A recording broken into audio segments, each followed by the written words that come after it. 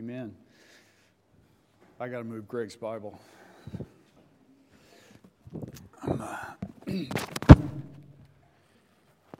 I'm not qualified to use his. He's smarter than me. Anyway, we're going to be in Hebrews chapter 10, verses 19 through 25 today. And we're going to look at that and what it means to be together as a church. So we had, this weekend, we had a church camp out. That was a lot of fun. Had quite a few people there, and I have some pictures later on to show. And I think, actually, that's the background of the lake that night. And so we were there. But anyway, as we come into this passage here, Hebrews 10, 19 through 25, it's actually one big sentence. So these it's broken down in English into a few different sentences. But as it was originally written, it was one big long sentence with here is the why and here is the what. So as we come in, the why that we can do is in Hebrews 10, 19 and through 21. It says, "Therefore, brothers, since we have confidence to enter the holy places by the blood of Jesus, by the new and living way that He opened up for us through the curtain, that is, through His flesh, and since we have a great priest over the house of God." So because of these things, and these things are things that he's writing about that were in chapters 5, 6, 7, 8, and 9, coming into chapter 10. So everything prior to this point and coming up to verse 18 of chapter 10 gives the why, gives the foundation, tells what's going on and what it is, and we're going to go over these things quickly today, all three of them, then come back and look at them individually over the next 2 or 3 weeks. But it's this passage is a great look at who we are as the people of God, of what He has done for us, for the privilege that we have of knowing Him, and what that means in our lives, and how it happens, and how God wants us to function as a body, as a church, as a group, as a people who know Him. So the first thing is that we have access into the presence of God through Jesus. We have access. He says, "Therefore, since we have confidence," and our access is a gift of grace from God. It's not something that we've earned. It's not because we're here in a building. It's not because we have a religious heritage.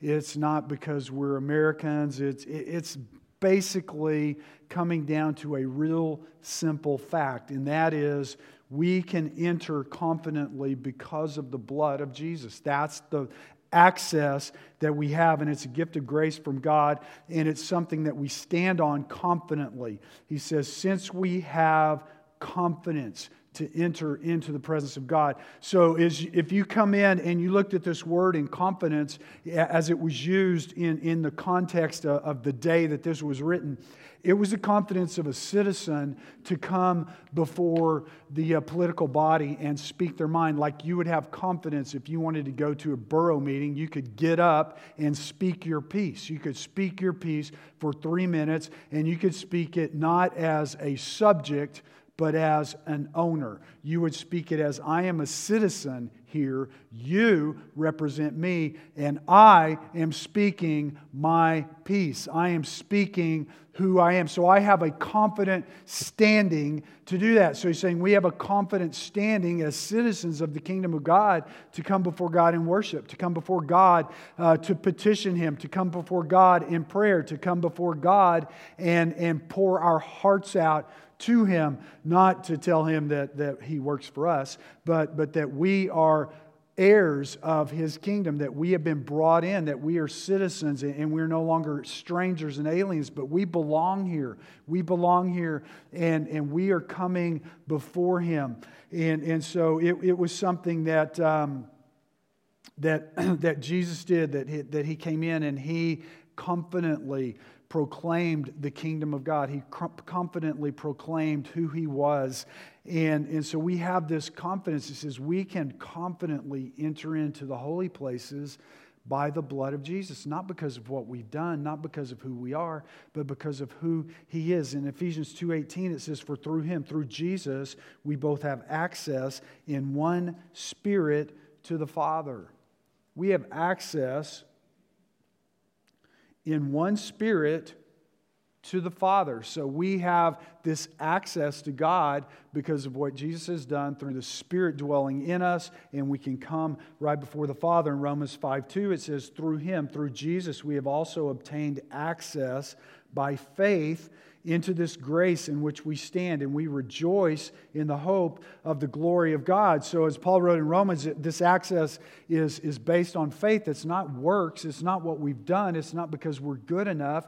It's simply because Jesus has made this possible. He has done this, and it's guaranteed through the work of Christ. So He is able to fully remove our sin. He is able to fully make us holy. He is able to fully make us righteous before God. He is able to remove the shame and the guilt in our lives. And He presents us before God as holy and righteous. So this is where these 5 chapters before are driving us, and they're moving us in this point. And it's just laying out that Jesus is this great high priest. He is the one who has gone before us. And as you have spent your lives studying in your Jewish faith and seeing the temple and the sacrifices and the priest going before and you coming to Him, He said, look, those priests, they really could never make it happen.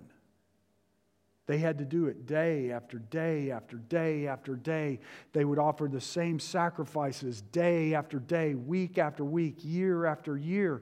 And these sacrifices never fully covered your guilt because it just popped right back up again.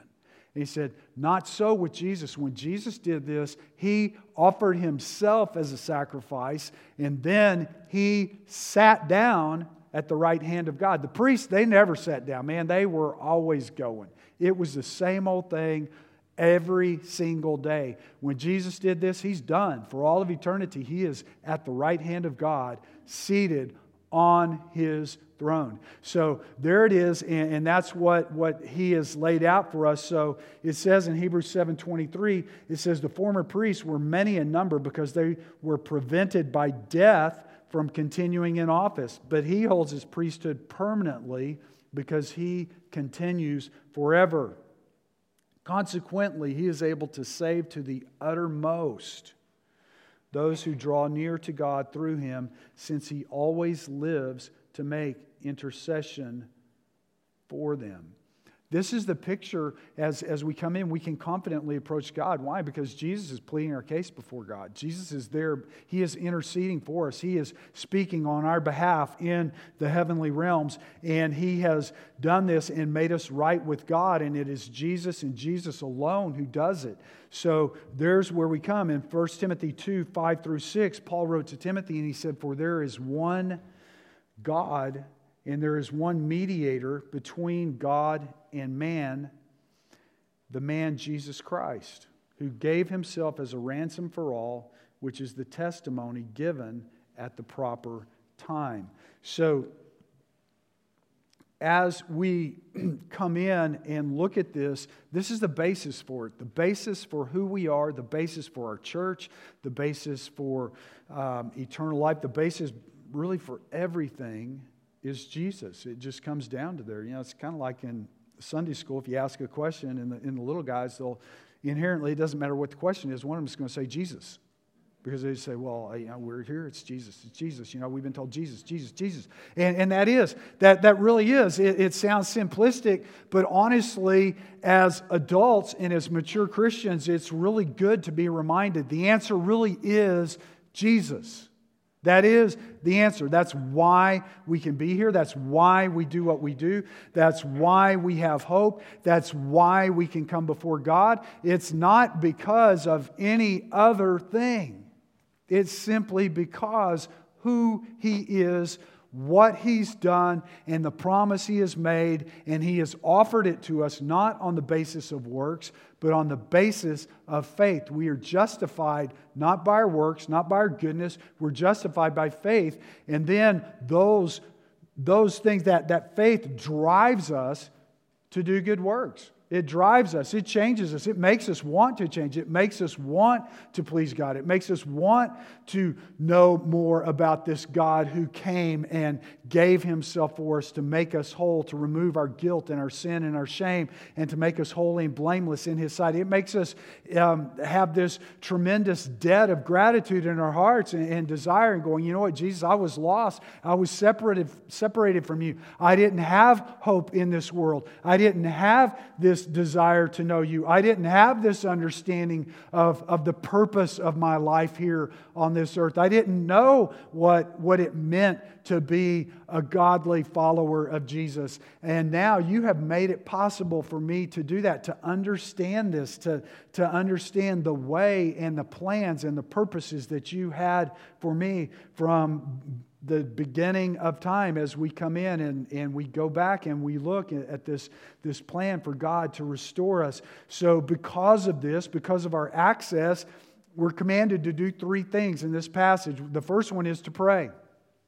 It says, the first of the three says, let us, because of these things, let us, this is a command, let us draw near with a true heart in full assurance of faith, with our hearts sprinkled clean from an evil conscience and our bodies washed with pure water. So we need to draw near with a true heart in full assurance of faith. So this drawing is like the phrase, is to draw near is this phrase that's used in the Old Testament, and it's of the priests approaching God in the temple. They would come in and they would approach and come in and make the sacrifice of worship. So as they would come in, they would approach the altar and they would bring the sacrifice of worship and place it there before God. And this was the symbolic thing of them coming, and they would make their offerings, and they would do this day after day after day. And now Jesus has done this offering once and for all. And so this is us now as living sacrifices, not as a sacrifice of a sheep or a goat or a bull or a dove or whatever. It's us coming before Him, and it includes prayer and all other aspects of corporate worship. When we come before God, sometimes we think of it, it says, let us draw near with a true heart in full assurance of faith. And by the way, this is plural, let us. It's not let me, not let us individually draw before God, but it's saying that we are to corporately come before Him with true hearts, with full assurance, with knowing, you know what, I am fully assured of what Jesus has done, and my heart has been cleansed, and I can come before Him in worship. And we have a tendency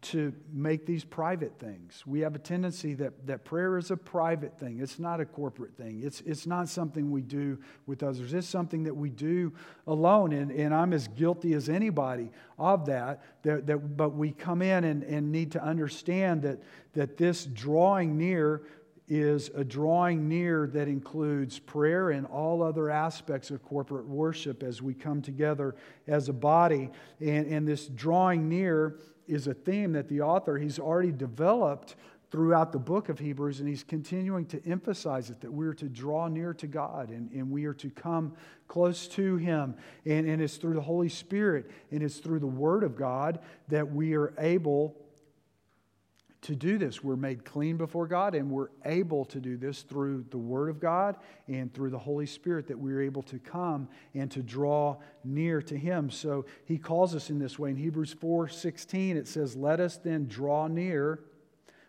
with confidence draw near to the throne of grace, that we may receive mercy and find grace to help in time of need.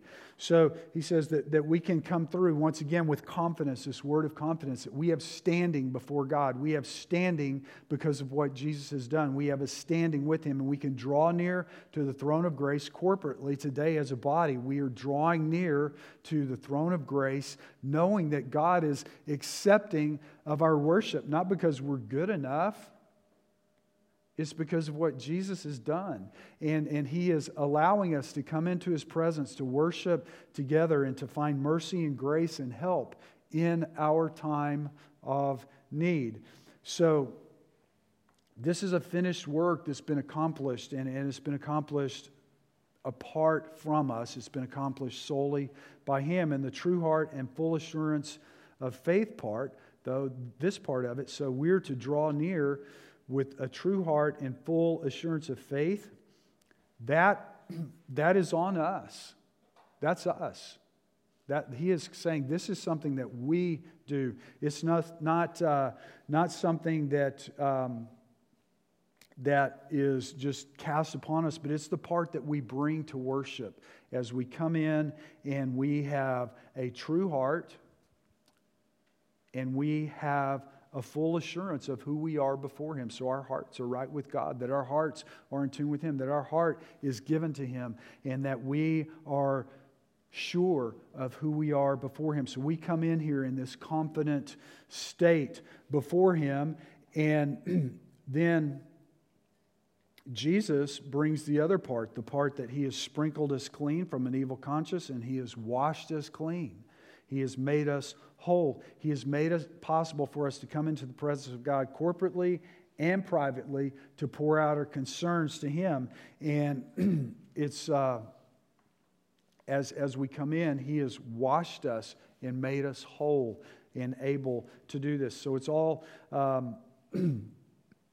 it's all a corporate thing that we come together to do, that we come and we do that in a worship service. We do it privately as we worship privately and read our Bibles and study and come before God in the mornings or the evenings or however you do that on a daily basis. But if it's all personal, if we take this passage to be all personal, then we lose this aspect of we're a body, we're a people. We come together and we worship together and we move from a corporate faith to a solitary faith. And God never intended for us to do that. This is a plural gathering and it's a plural prayer. So this is something that God says, because of everything that Jesus has done, we're to come together corporately to pray, to worship. And then the second thing that He says is to stand firm. He says, let us hold fast the confession of our hope without wavering, for He who promised is faithful, in verse 23. So He says, let us hold fast the confession of our hope without wavering, for He who promised is faithful. If we talk about this confession, we go, well, what is this confession? What is the confession of our hope without wavering? And the confession that he's speaking of, it's just a basic thing that these people held to as the people of God. For us today, it's really simple that we would say that there are some very foundational elements of the Christian faith. And if you don't hold to those elements, you're not a follower of Jesus. Jesus is God in the flesh. Jesus came. He was born of a virgin. He lived a sinless life. He died on a cross. He took our sin and our shame upon Him. When He died that death, it was the death that we deserved to die. And by taking our sin and shame and guilt, He transposed His righteousness upon us. He was placed in a grave. He laid there for 3 days. But on the third day, He conquered sin and death, and He rose from the grave. He walked on this earth. He ascended into the heavens as His disciples watched, and He will one day return again. Those are basic, simple tenets of the Christian faith. That's our confession as a people. And we confess that these are truths, these are facts, these are things that happen. And if you don't confess those things, you're not orthodox in your Christian faith. Your Christian faith is it's very questionable, and at best it's lacking. And at worst, it's not real. He's saying, hold fast to this confession. And then this confession is that we are saved by grace through faith by placing our trust in our lives on these facts, that we're saying, you know what, this is true, and I am turning to Jesus, trusting Him. I'm giving my life to Him. I'm following Him fully through all things. I mean, it's really simple. It's not, the confession that we hold is very simple and short. It's a very simple confession of faith. Jesus died for me. God loves me unconditionally. It's just a simple thing. He says, stand on it without wavering. Don't get caught up in, I've got to do this for God, or I've got to do that to be right with God, or I'm not good enough, or I'm not as good as those other people. But instead, just understand that our confession is the basic doctrine of Jesus, the sinless Son of God, who died on the cross for our sins, rose from the grave, and He's coming again. Salvation is in Him alone, and He says, hold fast to that and live it out expectantly, waiting on His return, just as Pastor Greg covered in 2 Peter. And I'm glad that Greg covered 2 Peter, and I'm really glad that he talked about the sons of God and the daughters of men, all those things. And I thought, man, he told me he was taking it on, and I said, man, I'm glad. I'd like to see it. But I listened to it, and he did a great job as always.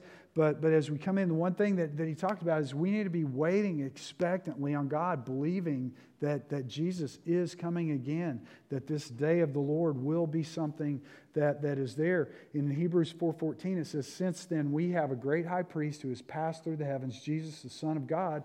The writer, he says, let us hold fast our confession. Let's hold fast. Hold this confession. Or as in 1 Thessalonians 5:24, one of my favorite verses in the Bible, it says, he who calls you is faithful, He will surely do it. He is faithful and He will do it. That's the confession. That's the confession of Jesus. He is faithful. If God calls you to do anything, it says that He will do it. It doesn't mean you don't have to work. It doesn't mean that you may not have to put a whole lot of effort into it. It doesn't mean that it might be a difficult thing. But it says ultimately He will bring it to pass. That's the promise of God. He doesn't promise an easy life. He doesn't promise that there will never be problems or anything else. What He promises is that when we're following Him, that ultimately He will make it happen. He will bring it to pass. He will do it. God is with us. He will never leave us. He will never forsake us. His Son will return for us. He promises to keep us until that day. And He says, stand firm on that. This is what He's saying. Let us hold fast this confession of our hope without wavering, for He who promised is faithful. And even in the middle of everything going on in our world today, we can stand firm on the fact that God is on the throne and He always will be. God is on the throne and He always will be. So, you know, it's just this thing. So He comes in the last part is about the gathering together. And I've got some pictures up there I think Natalie can throw up. So that was Friday night up at Hidden Lake, kind of before we started our worship. But we had quite a few people come in, and we were there at the amphitheater there at Hidden Lake. It was a great time. We had a good time together, good fellowship with one another. I think there's a couple more if you can throw them up there, Natalie. And Daniel Marr, he spoke, did a great job, great message. And then we have one more. Oh, yeah. Eating food. You can't get together without food.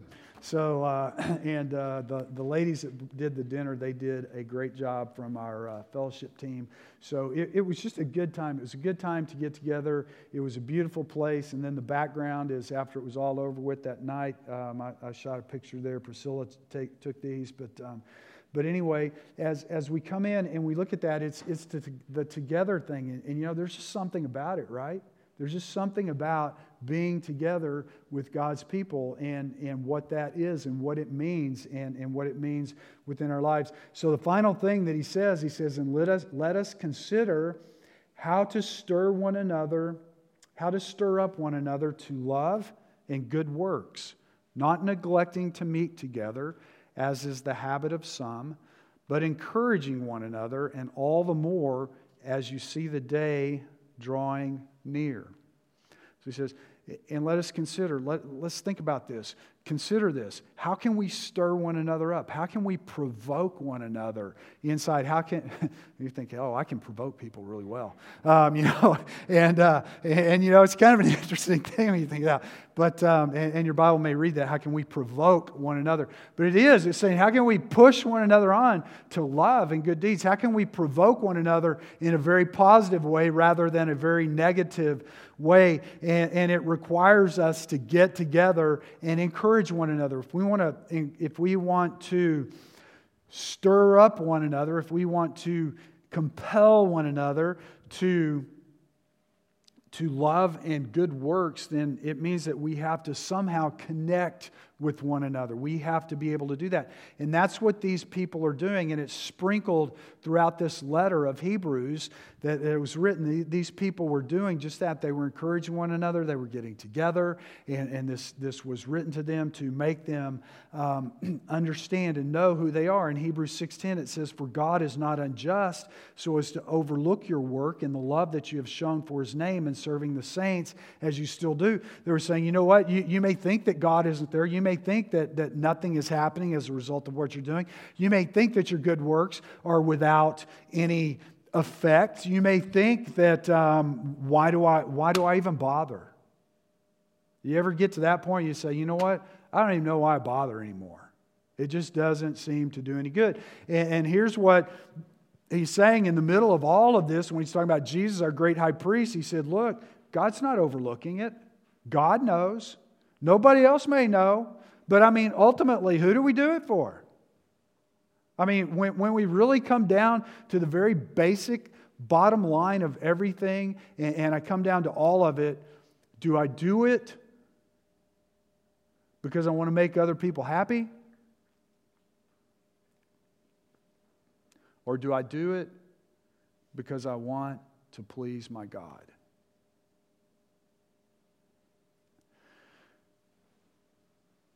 And by the way, you just can't make everybody happy. We are a textbook case for that right now. Look, you cannot make everybody happy. You can't do it. You can't. We can't. And you know what? That's okay. It's okay. There's nothing wrong with that. There's nothing wrong with having differences of opinion. There's nothing wrong with having different groups. I mean, I'm very pleased. I'm very pleased that there is a way that we can do what we do. It says in Hebrews 3:13, exhort one another every day as long as it is called today, that none of you may be hardened by the deceitfulness of sin.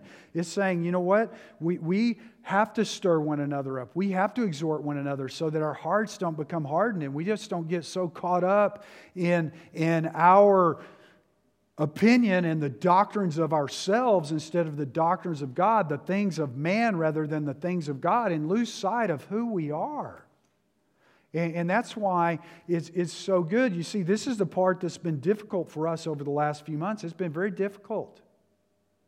It's been very difficult for us to stir one another up to love and good works, not neglecting to meet together. Holy cow. I mean, not meeting. There were weeks where we met together in bits and bytes on a screen. It was the best we could. I'm not saying it was. I'm thankful. I mean, I'm very thankful. But I'll be honest with you, it's lacking. It's not the same. And I am. You know, we made this complete shift to virtual church, and it's had its challenges. It really has. It's had challenges. And the first time we got together was for a drive-in worship service, and it was amazing. It was absolutely amazing how people responded to that. I mean, I was blown away. The number of people who said, you know, this just feels so good. This feels so good. I mean, I had some people say, I will never complain about going to church again, ever, ever, ever. Give it a year, okay? Because we're creatures of habit. But it was. I mean, it's just been a great reminder of how important it is to be together with our church family. And we have access into the very presence of God through Jesus, and we're called to pray and worship together and to stand firm on the foundation of Jesus as taught in His Word, and to provoke one another to love and good works, and it's all a group thing. And I know that there's some who can't be here with us, even with masks. I know that there's some who are coming now that couldn't come before without us doing this. And I'm really grateful that we can. And I'm grateful for the graciousness of everybody knowing, with differences of opinion and everything else, you just come in and say, you know what? We are going to do this because we love each other. And we are going to provoke one another to love and good deeds. And this is a good deed. This is a good deed. That's all it is. And it's coming in and saying, you know what? We care about everybody. And you know what? We got people who are watching online right now, and I'm telling you, they matter too, just as much. And I wish that we could do something to make it possible for them to be here. But I haven't figured that one out. Nobody else has either. And I understand that because health-wise, it's just not worth the risk. And that's why we have gone all in on getting all of the online stuff done, the camera on the back wall back there, and countless hours of tech stuff. It will absolutely suck the life out of you. It is. I'm telling you, hell's going to be like one big IT department. It is. I used to think that it was going to be a room with Hallmark movies on every wall, but it's not. It's not. It's just going to be like one big computer crash after another, trying to fix it over and over and over again. And every time you get one thing fixed, the microphone starts to pop. I don't really know, but it's a group thing, and we have done everything that we can do to make it not only available, but to make it good. Not just a phone held up where you got some crummy sound, but Greg worked hours and hours getting the sound in so that we can get the audio right, so that we can get the video good, so that we can get what's going on up here, on there. And we still got a couple little things to figure out on that, but we're going to get it all done. And you know why? Because we're going to be together in the best way that we can. We are going to be together in the best way that we can because we are God's people and He has called us to this. And so we want to offer different options to everybody so that we can make it happen. And I'm grateful. I'm really grateful to be a part of a church family that is able to come in and say, you know what, we'll put all of our opinions aside and we'll stand firm on the Word of God and we'll do whatever it takes to make it happen. That's good. That's what this is. When it's saying, let us consider how to stir one another up to love and good works, it is. And we're going to figure out a way to meet together, and we're going to encourage one another, and we're going to do it all the more as we see the day drawing near, because Jesus is coming back.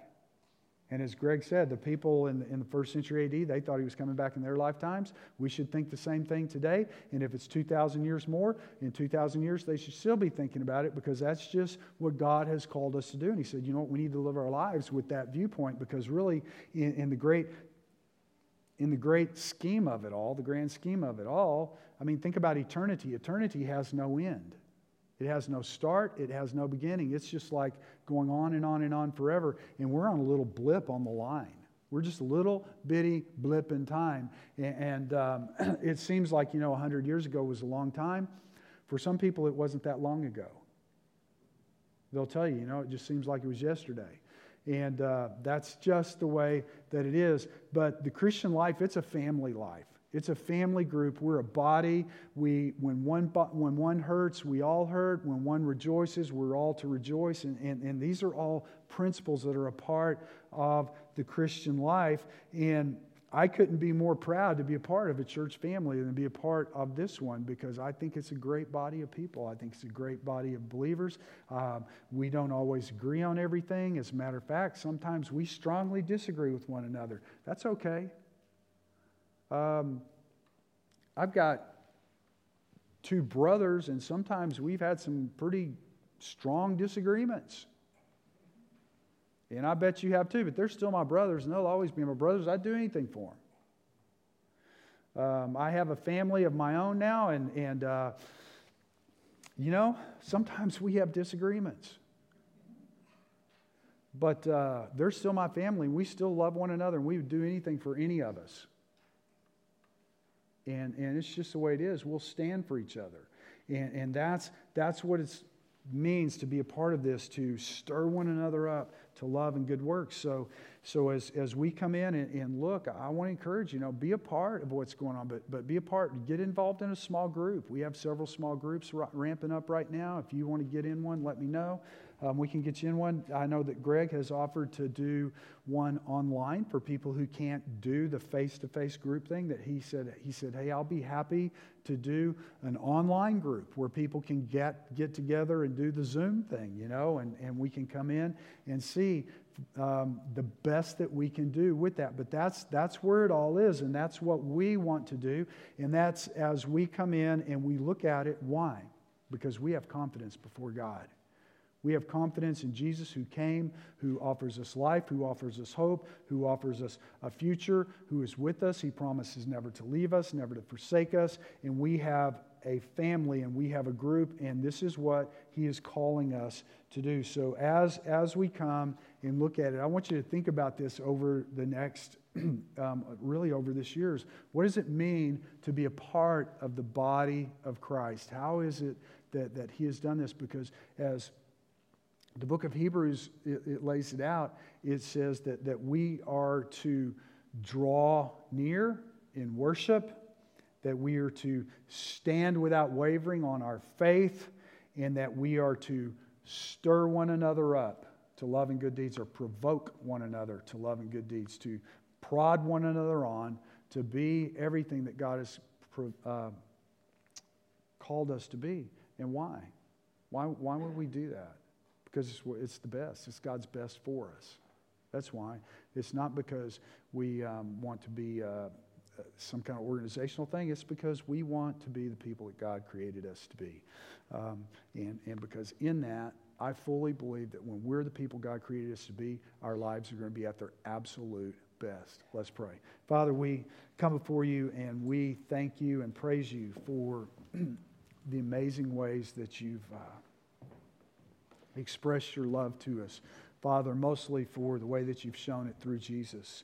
Father, we pray this morning that you would help us to draw near to you with sincere hearts, with full assurance of faith. Father, without wavering, that we would stand on your word, that we'd stand on your promises, that we would trust in the hope that you've given to us in Christ Jesus. And Father, we pray that you would help us to just continue to love one another, to encourage one another. And we pray for those in our church family who are unable to get out. And we lift them up to you, and we pray for your blessings on them. Father, we look forward expectantly to the day that we'll be able to gather together, whether it's here in this place or face-to-face in your presence. We look to that, and we thank you for the promise that you've made for us. And Lord, we pray now that you would just help us to share the good news of Jesus with the people around us. And we pray this in Jesus' name. Amen. Would you stand as Kenny leads us?